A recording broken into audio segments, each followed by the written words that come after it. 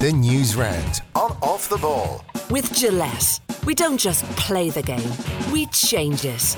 Gillette, made of what matters. This is News Talk. As a forward, again, you only need one chance to ruin his 70 minutes. You have to have that mentality all the time. I only one ball here, you're in trouble again. The Football Pod is available every Tuesday exclusively on the OTB Sports app. The Newsround on Off the Ball. With Gillette. Put your best face forward with our new and improved razors. This is News Talk. Alright, you're welcome along to Thursdays Off the Ball. Nathan with you until 10 o'clock this evening. Hope you're keeping well. It's obviously, from listening to the news, been a very sobering day for everybody. We are going to be talking about the Russian invasion of Ukraine on the show a little bit later. We'll discuss its impact on sport and the connections between Russia and sport, and in particular football, and what it all means. Rob Harris is going to join us after 9 o'clock to try and unpick some of that. With John Giles, as always, coming your way at 7:30. He'll be talking about Tottenham and Antonio Conte, and also looking back on the week in the Champions League. Ireland against Italy on Sunday in the Six Nations. The Ireland team will be named tomorrow. Liam Toland and Fiona Hayes will join us after 8 o'clock. Connacht Gilligan as well ahead of the weekend in the Allianz League. We're going to be talking Derry football. Derry, who were down in Division 4 just a couple of years ago, now top of Division 2 and looking set for promotion back to the top tier in the Allianz Football League. And we'll also be joined by Adam Pope to talk Leeds United on the football show as well, right in a relegation scrap. There is plenty of live football this evening. We keep you up to date with all of that. 53106 is the text number at Off the Ball if you want to get in touch on social media. Richie McCormack, good evening. Nathan, how are you? Joe Molloy should be there as well. How are you keeping, Joe? Yeah, good, Nathan. How are things? Not too bad. So we are obviously going to be talking a lot on the show tonight about Russia and the invasion of Ukraine and look what it means for sport. It's not the most important thing, but actually sport in a geopolitical sense, it does feel has an important role in all this because of Russia's links and how it's gone about its business around the world in recent years, particularly with football. Rob Harris is going to talk to us, and it is at every level, from Gianni Infantino's personal relationship with Vladimir Putin, the fact the Champions League final is due to take place in St. Petersburg this year, Gazprom is one of the official partners of UEFA, down to Ireland are due to play Ukraine in the Nations League and where matches will take place, and will Russian clubs be allowed to take part in European competitions? Will Russia be allowed to take part in World Cup playoffs? These sort of things are going to have to be established over the next few days. So it's pretty grim reading, I think, for everybody at the moment, and anybody who's been on social media all day, I'm sure, is as they find it quite sobering at the moment. It's unbelievable. That's the word I've been using talking to people all day. I just can't believe this has happened, and in the manner it's happened this morning. And I agree with you, some of the things you're already seeing on social media are heartbreaking. I mean, I suppose none of us are naive to the horrors around the world, be they in Yemen or anywhere you care to mention, and I don't want to indulge in some kind of European exceptionalism here, but I really did think we were beyond this. You know, I thought the horrors of the 20th century were still fresh enough in our collective mind somehow to protect us against this kind of idiocy, this kind of evil. But we are talking about a dictator. We're talking about somebody who seems to be living somewhere between the 7th and 18th centuries. I just can't get my head around it. It is shocking. I just could not believe it when I woke up this morning. There are some aspects of the world and how we operate that are very, very complicated and difficult to unravel and difficult to make equitable and difficult to find solutions for. This is not one of those things. This is a child. This is somebody acting without logic. This is invading. I mean, it almost feels archaic to be talking about invading another country.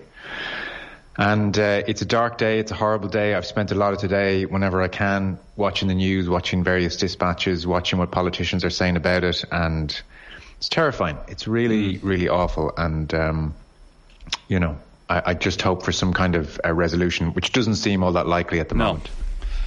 Richie, there is, as I say, many aspects linking sport to all of this. I know in the Newsround you've got quite a bit. UEFA are meeting tomorrow around the Champions League final. Like, they have no choice. It's a very straightforward decision for them. But the language around a lot of this from a UEFA, from a FIFA point of view, is going to be pretty important over the next couple of days. Yeah, and it's like they stopped short of, like we saw earlier on in the week when this was first mooted that it may happen, and like God, we've known for months that this was going to come. It's just it was a case of when. But when it looked like it was inevitable, UEFA even said, "Oh, we're not talking about moving the Champions League final just yet, because like look who's funding UEFA." And that's what this all comes down to in as regards sports reaction to all this, as regards certain governments' reaction to all of this, is the amount of Russian money that is propping up sport on a global level and is propping up governments, particularly as you mentioned, or Alistair Campbell mentioned with Kieran there just before the show. Like, it's scary, and that's why we haven't seen anything stronger either from a sporting body's perspective like UEFA or from a government level than, oh, we're going to impose sanctions. Because like, what are sanctions going to do? You know, ultimately they're going to, mildly inconvenience a few people for a while, but there's not any real action here. This is what we saw from UEFA on the week. We can't talk about what may happen, and now they're going straight to an executive committee meeting tomorrow, and apparently behind the scenes it's a done deal that the Champions League final won't be played in St. Petersburg, and we're going to have to look at alternative options. It's going to be a FIFA call on this one as regards where the World Cup qualifiers are played, the playoffs, because Russia play Poland and then they're due to play either the Czechs or Sweden in whatever match may come from that. So but everything comes down to money. Like, we talk about sports washing a lot on the show, especially when we're talking about like the Middle East and what they've been involved in and not involved in over the last while. Russia have been doing this for years. Like, Gazprom are all over Champions League coverage. Gazprom are, mostly state-owned. They've been propping up several football clubs around Europe. Several football clubs have benefited from people who are close to Putin, and Zenit would be obviously one of those, built on Gazprom money. But there are more, like Abramovich and Chelsea is another case in point. Most of London is either owned by oligarchs or people from the Middle East on oil money. And if that money suddenly disappears, then they find themselves in real trouble. And that's what's going to guide their decisions, not the health and well-being, unfortunately, of Ukrainian citizens. Even the language around this that UEFA, FIFA use, talking about the situation rather than the invasion. So they are approaching this in a different manner, I think, than your average person is approaching this. Do you want to run through some of the stories then, Richie, sure, as it's been developing over the course of the day? Yeah, St. Petersburg, as I mentioned, expected to be stripped of this season's Champions League final after UEFA condemned the Russian invasion of Ukraine. UEFA's executive committee meets tomorrow, when the decision to move the final will be rubber stamped. Meanwhile, the FAI say they'll continue to communicate with both the UEFA and our own government, and indeed their counterparts in Ukraine. Stephen Kenny's side are due to go to Lviv in the west of Ukraine for a Nations League game on June the 14th, 10 days prior. They're due to visit Dublin. Meanwhile, the Czech, Swedish and Polish FAs wrote a joint letter to FIFA today saying they refuse to play next month's World Cup playoffs in Russia. The Russians due to host Poland on March 24th and will welcome the winners of Sweden's game with the Czechs 5 days later. The signatories say they want FIFA and UEFA to act immediately. An opposition MP in the UK, meanwhile, says Roman Abramovich should no longer be allowed to own Chelsea. Chris Bryant was reading from a 2019 Home Office document that said the Chelsea owner should not be allowed to base himself in the UK. Abramovich is believed to be close, of course, to the Russian President Vladimir Putin. And German club Schalke say they'll no longer display the Gazprom logo on their jerseys. The Russian state-owned energy company has been their primary sponsor since 2007. So close is their relationship that in 2011 Putin tried to intervene in the sale of Manuel Neuer to Bayern Munich. So the expectation seems to be that the Ireland game against Ukraine will probably take place in Poland. The language from the Czech, Swedish, Polish FAs seems to suggest that they may not want to play Russia at all in those World Cup playoffs, but certainly won't be going to Russia, which won't be going, absolutely understandable. They stopped short of saying Russia shouldn't play, but they said they won't go to Russia to play those games, Absolutely no country should play Russia. Russia should be kicked out of the World Cup with immediate effect. They should be kicked out of every sporting event with immediate effect. Their clubs should be the same. Like, you're having the clubs should be kicked out. Everything. St. Petersburg are playing tonight. Everything should be. It's incredible that Zenit St. Petersburg are playing in Spain tonight in the Europa League. Disgrace. That is shameful. That is absolutely shameful. That is a disgrace. And who are they playing? Real Betis. Betis, yeah. Yeah, well, Real Betis shouldn't take the field. That is a disgrace. You would wonder, will the pressure come on FIFA and UEFA to make that sort of a decision? Well, that's what they should have done hours ago. What are they waiting for? You know? Yeah, that's not a decision that should come down to 8 o'clock kickoff time. That's a decision that should have been made this week. That should have been made before Zenit travelled to Seville for this game. Like, they shouldn't have been on a plane to get there the other day.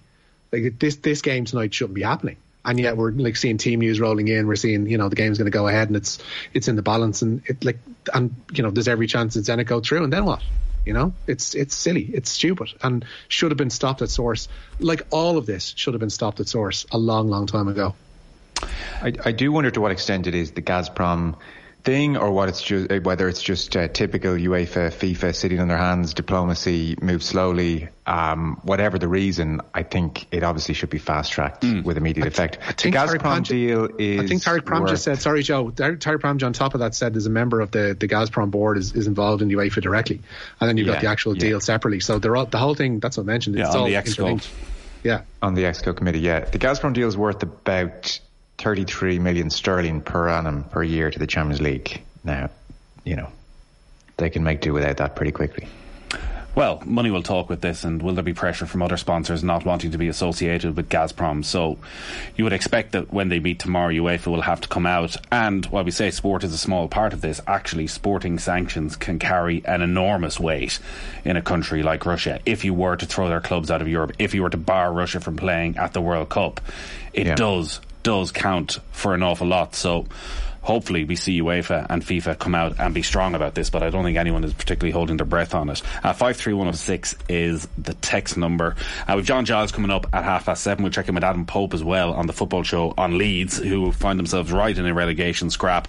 We got rugby as well coming after 8 o'clock, and we're talking about Ulster football and how they're getting along in the Allianz League also. But there is, Richie, lots of live football on this evening. Yeah, 7:45 start at the Emirates, and a huge game in the race for European football in the Premier League. 6th playing 7th. Arsenal up against Wolves. Aaron Ramsdale in goal tonight for Arsenal, of course. That guy from their Chips ad on Twitter. Cedric Soares, Ben White, Gabriel and Kieran Tierney make up their back four, with Thomas Partey and Granit Xhaka anchoring the midfield. In front of them, Bukayo Saka, Martin Odegaard and the returning Gabriel Martinelli. Alexandre Lacazette leads the line for them. For Wolves, Jose Shah starts in goal. A back three of Max Kilman, Connor Cody and Roman Saiz. Nelson Semedo and Hee Wang Chang are on the left, or either side of the midfield. Ruben Neves and Joao Moutinho in the middle. Daniel Podence and Raul Jimenez are up front for them. Celtic's European season is going to end tonight. They now trail Bodo Glimt by 2-0 in the second leg of their Conference League playoff in Norway. Bodo are now 5-1 ahead on aggregate. Meanwhile, in Denmark, it's Randers 0, Leicester 2, Harvey Barnes and James Maddison stretching the Premier League side's aggregate advantage to 6-1. And Borussia Dortmund without Erling Haaland as they attempt to overturn a 4-2 first leg deficit to Rangers in the Europa League tonight. The second leg of their playoff tie has an 8 p.m. start at Ibrox. It's sort of hard to figure out the race for the top four because of the games in hand that various teams have. So as it stands, Manchester United are in 4th, 46 points. They've played 26. West Ham have played the same amount of games and are 4 points behind. Arsenal are 4 points behind, but they've 3 games in hand on Manchester United. And Wolves, if they were to win tonight, they play Arsenal tonight and then they play West Ham at the weekend. Wolves are 6 points behind Manchester United, but they do have 2 games in hand. And then you got Spurs in there as well with 2 games in hand, and they're 7 points. But obviously, what the hell is going on with Spurs? What is there a chance Antonio Conte goes before the end of the season? I don't know. I didn't fully, just the day that was in it, get to watch his full press conference. I saw a few clips where he seemed to be really erratic, I suppose, after the 1-0 defeat last night. So, and I've seen headlines. What's your reading of his press conference? Well, the reading is that I couldn't take money for this sort of terrible job that I'm doing, which is being read into, the easiest way of not taking the money is not being the manager, and that he is frustrated with the ambition of the club. But all of these things he had to have known. It doesn't stack up that he would have had a conversation with Daniel Levy when he came in pre-Christmas, and Daniel Levy guaranteed him £200 million to spend in January and massive reinforcements. That has never been the way he operated. So it's a very strange mix, and Conte has to take some responsibility. There were, the performance against Manchester City on Saturday, where they're exceptional and tactically they're set up perfectly, and then they get beaten by Burnley 3 days later. A little bit of that has to be on the manager as well. If this was Mourinho coming out with this, we'd be absolutely hammering Mourinho on how he has lost the dressing room already. Whereas Antonio Conte, there's a belief that he still has a bit more clout, and that actually it's a bit Spursy, isn't it, the way they've gone about their business? It reminds me of Manchester United under Solskjaer, because they were capable of those results against the likes of Manchester City and catching teams on the break and pulling off the odd result here and there, which would, douse the fires of the calls for Solskjaer to go. And that's where Spurs find themselves now. They occasionally pull off these big results and then go to Burnley 3 days later and look a shell of themselves and look like the team that we've all seen for the last 6-7 months and beyond under Nuno and the latter era latter part of the Mourinho reign. They're just shambles. And I don't know if Conte is... I don't know if anybody is up to the job of rebuilding what needs to be done there, because it is a ground up situation there. He was very honest. He said in the last 5 games we're playing like we're in relegation. That's the reality. Maybe there's something wrong. I want to take responsibility. If I have that, I'm open for every decision. I want to help Tottenham from the first day I arrived, also to take my salary. It's not right at this moment. Yeah. Arsenal are interesting as well. In reality, they're kind of in pole position with the games in hand to charge into fourth, and yet nobody, probably myself included, has faith in them to do it. But, we're into February and they've had a very reasonable season. There's a sense Arteta's got a hold of things there, and nobody is still quite putting their necks out in so much as I can see and saying, God, yeah, Arsenal, it's fourth. It's theirs to lose. Well, there's a lack of trust in Arsenal that has been built up over the last decade, that even if they go on a run of 3-4 victories, that they're going to slip up, that like Tottenham, you just don't know quite what you're going to get. But Arteta has certainly made them a bit more of a stable side. They've got a lot of really good, exciting young players. I know Smith Rowe isn't playing this evening, but Saka, Odegaard, Martinelli as the 3 in behind Alexander Lacazette. Like that's a lot of good, young, energetic quality who maybe don't have the baggage of some of the players that Arsenal have had over the last few years. It is just that midfield where you're still looking and thinking, Granit Xhaka is playing every game, Thomas Partey is inconsistent, and they didn't reinforce. They had an opportunity in January to maybe go sign a striker, find somebody who could guarantee them top floor football. And my assessment would be Manchester United still have enough good players that they'll win enough games to just about do it. But there's definitely an opportunity there for Arsenal if they can go about it the right way. But they need to win tonight. Like tonight is those games in hand. You want the points. Everything we've ever seen is you're better off having the points than the games in hand. So it's going to be. I covered Wolves at the weekend, and again they're just rock solid in a lot of ways against Leicester. So they're not out of this. But again, I don't think they have the quality. But I'd be interested in the thoughts of the Arsenal fans. It does feel like they're a better proposition, that there's a bit more character in this side than there has been for quite a while. Yeah, and Arteta feels like he has control of the place. Like the Aubameyang thing was a big win for him. Absolutely. The only issue is that they don't have a striker who's going to score the amount of goals Aubameyang did a couple of seasons ago. Now, he obviously wasn't doing it this year, so you can get away with letting him go. But that's the one thing that if they got Vlahovic, who maybe just didn't have the interest in leaving Italy, but if they'd gone and signed a Vlahovic for the second half of the season, maybe that's what brings them guaranteed Champions League football. And then you're into a whole new ball game of the type of player you can go and buy for next season. So, there's a bit of the flaky old Arsenal, but definitely heading in the right direction. What else you got, Richie? Yeah. Pardon me, I was just sneezing there. Elsewhere, Leo Cullen says Jason Jenkins' insider knowledge of South African rugby will be an asset to Leinster. The lock will arrive from Munster in the summer. The Leinster coach has been scouting Jenkins for some time, it seems, and will find him very useful come next season. He's a big physical man for starters. In terms of age profile, experience, I think especially when you consider like the 4 South African teams joining the league, so understanding in terms of some of the mindset that's required when we travel to South Africa. Obviously, when those teams come up here, so some of that intel is very valuable to us, I think, as a group that we don't currently have. I saw him play first as under-20s, believe it or not, at the World Cup away in Italy.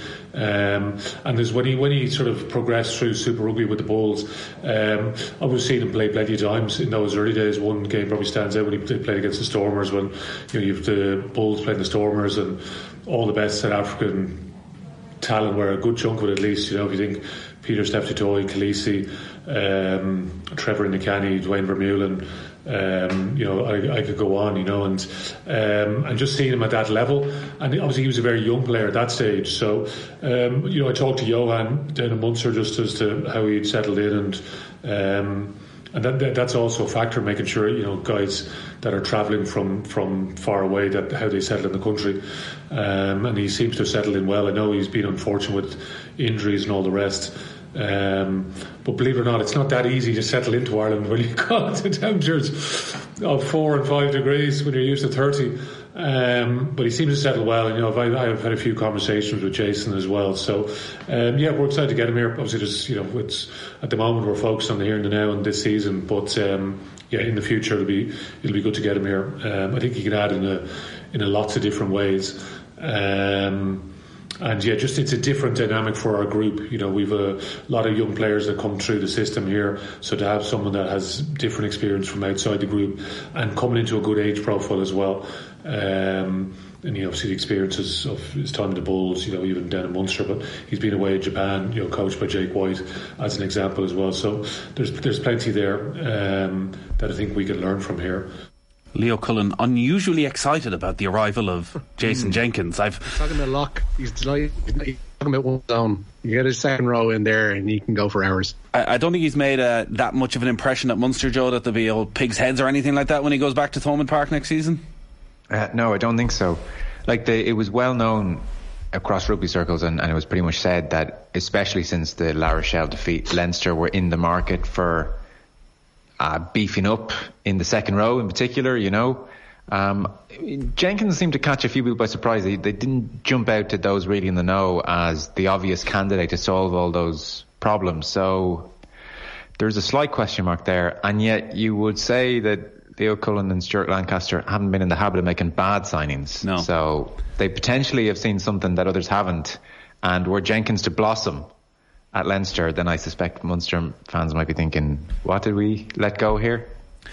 Now that we're talking about an actual war, sporting wars obviously don't feel quite as important, but Greg Norman has for some reason decided today, of all days, is the day where he's going fully to war with the PGA Tour. So it was this day last week we were talking about Phil Mickelson and his comments, which have had a big impact on his career, and it felt almost killed off the Saudi tour. Now, most people feel it's not totally dead in the water, and certainly Greg Norman doesn't think it is. He is the main figurehead for this and has been for many rivals to the PGA Tour for a number of years, and none of them have really come off. He's written an open letter to the PGA Tour Commissioner Jay Monaghan, accusing him of bullying players with unenforceable threats. He starts the letter, Joe, by saying, "Dear Commissioner Monaghan, surely you jest, and surely your lawyers at the PGA Tour must be holding their breath. As has been widely reported, you've threatened the players of the PGA Tour, all of whom are independent contractors, with lifetime bans if they decide to play golf in a league sponsored by anyone other than the Tour." He basically goes on to say that this simply isn't possible, that the Players' Championship should be renamed the Administration's Championship, because it's not about players, the PGA Tour, it's all about the administrators. And he finishes up by saying, "Commissioner, this is just the beginning. It is certainly not the end." Yeah, you're right. He picked a hell of a day, for sure. A touch tone deaf is Greg at times. So it does seem that Jay Monaghan, the PGA Tour Commissioner, who had not been saying very much about the Saudi efforts, led by Greg Norman, fronted by Greg Norman, it seems at a players' mandatory meeting on Tuesday, in light of Bryson DeChambeau and Dustin Johnson pulling out of the Saudi Tour after Phil Mickelson's comments surfaced, it seems Jay Monaghan, realising the battle had been won, was pretty triumphant at that meeting and said as much to all the players in the room. He said, "Any of you still talking to the Saudis? Leave the room now. Get out now." And this is obviously what Greg Norman is writing the letter about. So that's it's rumbling on. And would you believe it, Richie? There's a full 90-minute episode of Golf Weekly covering just that. Get on to OTBSports.com/Golf Weekly. We managed to get a second full week out of Phil Mickelson. Fair play to him. Thank you, Phil. The news round brought to you by Gillette. Put your best face forward with our new and improved razors. Richie, thank you. Nice one, Joe. Joe, thank you as always. All right, lads. All right, time for the cash machine. The news round on Off the Ball. With Gillette, we don't just play the game, we change it. Gillette, made of what matters.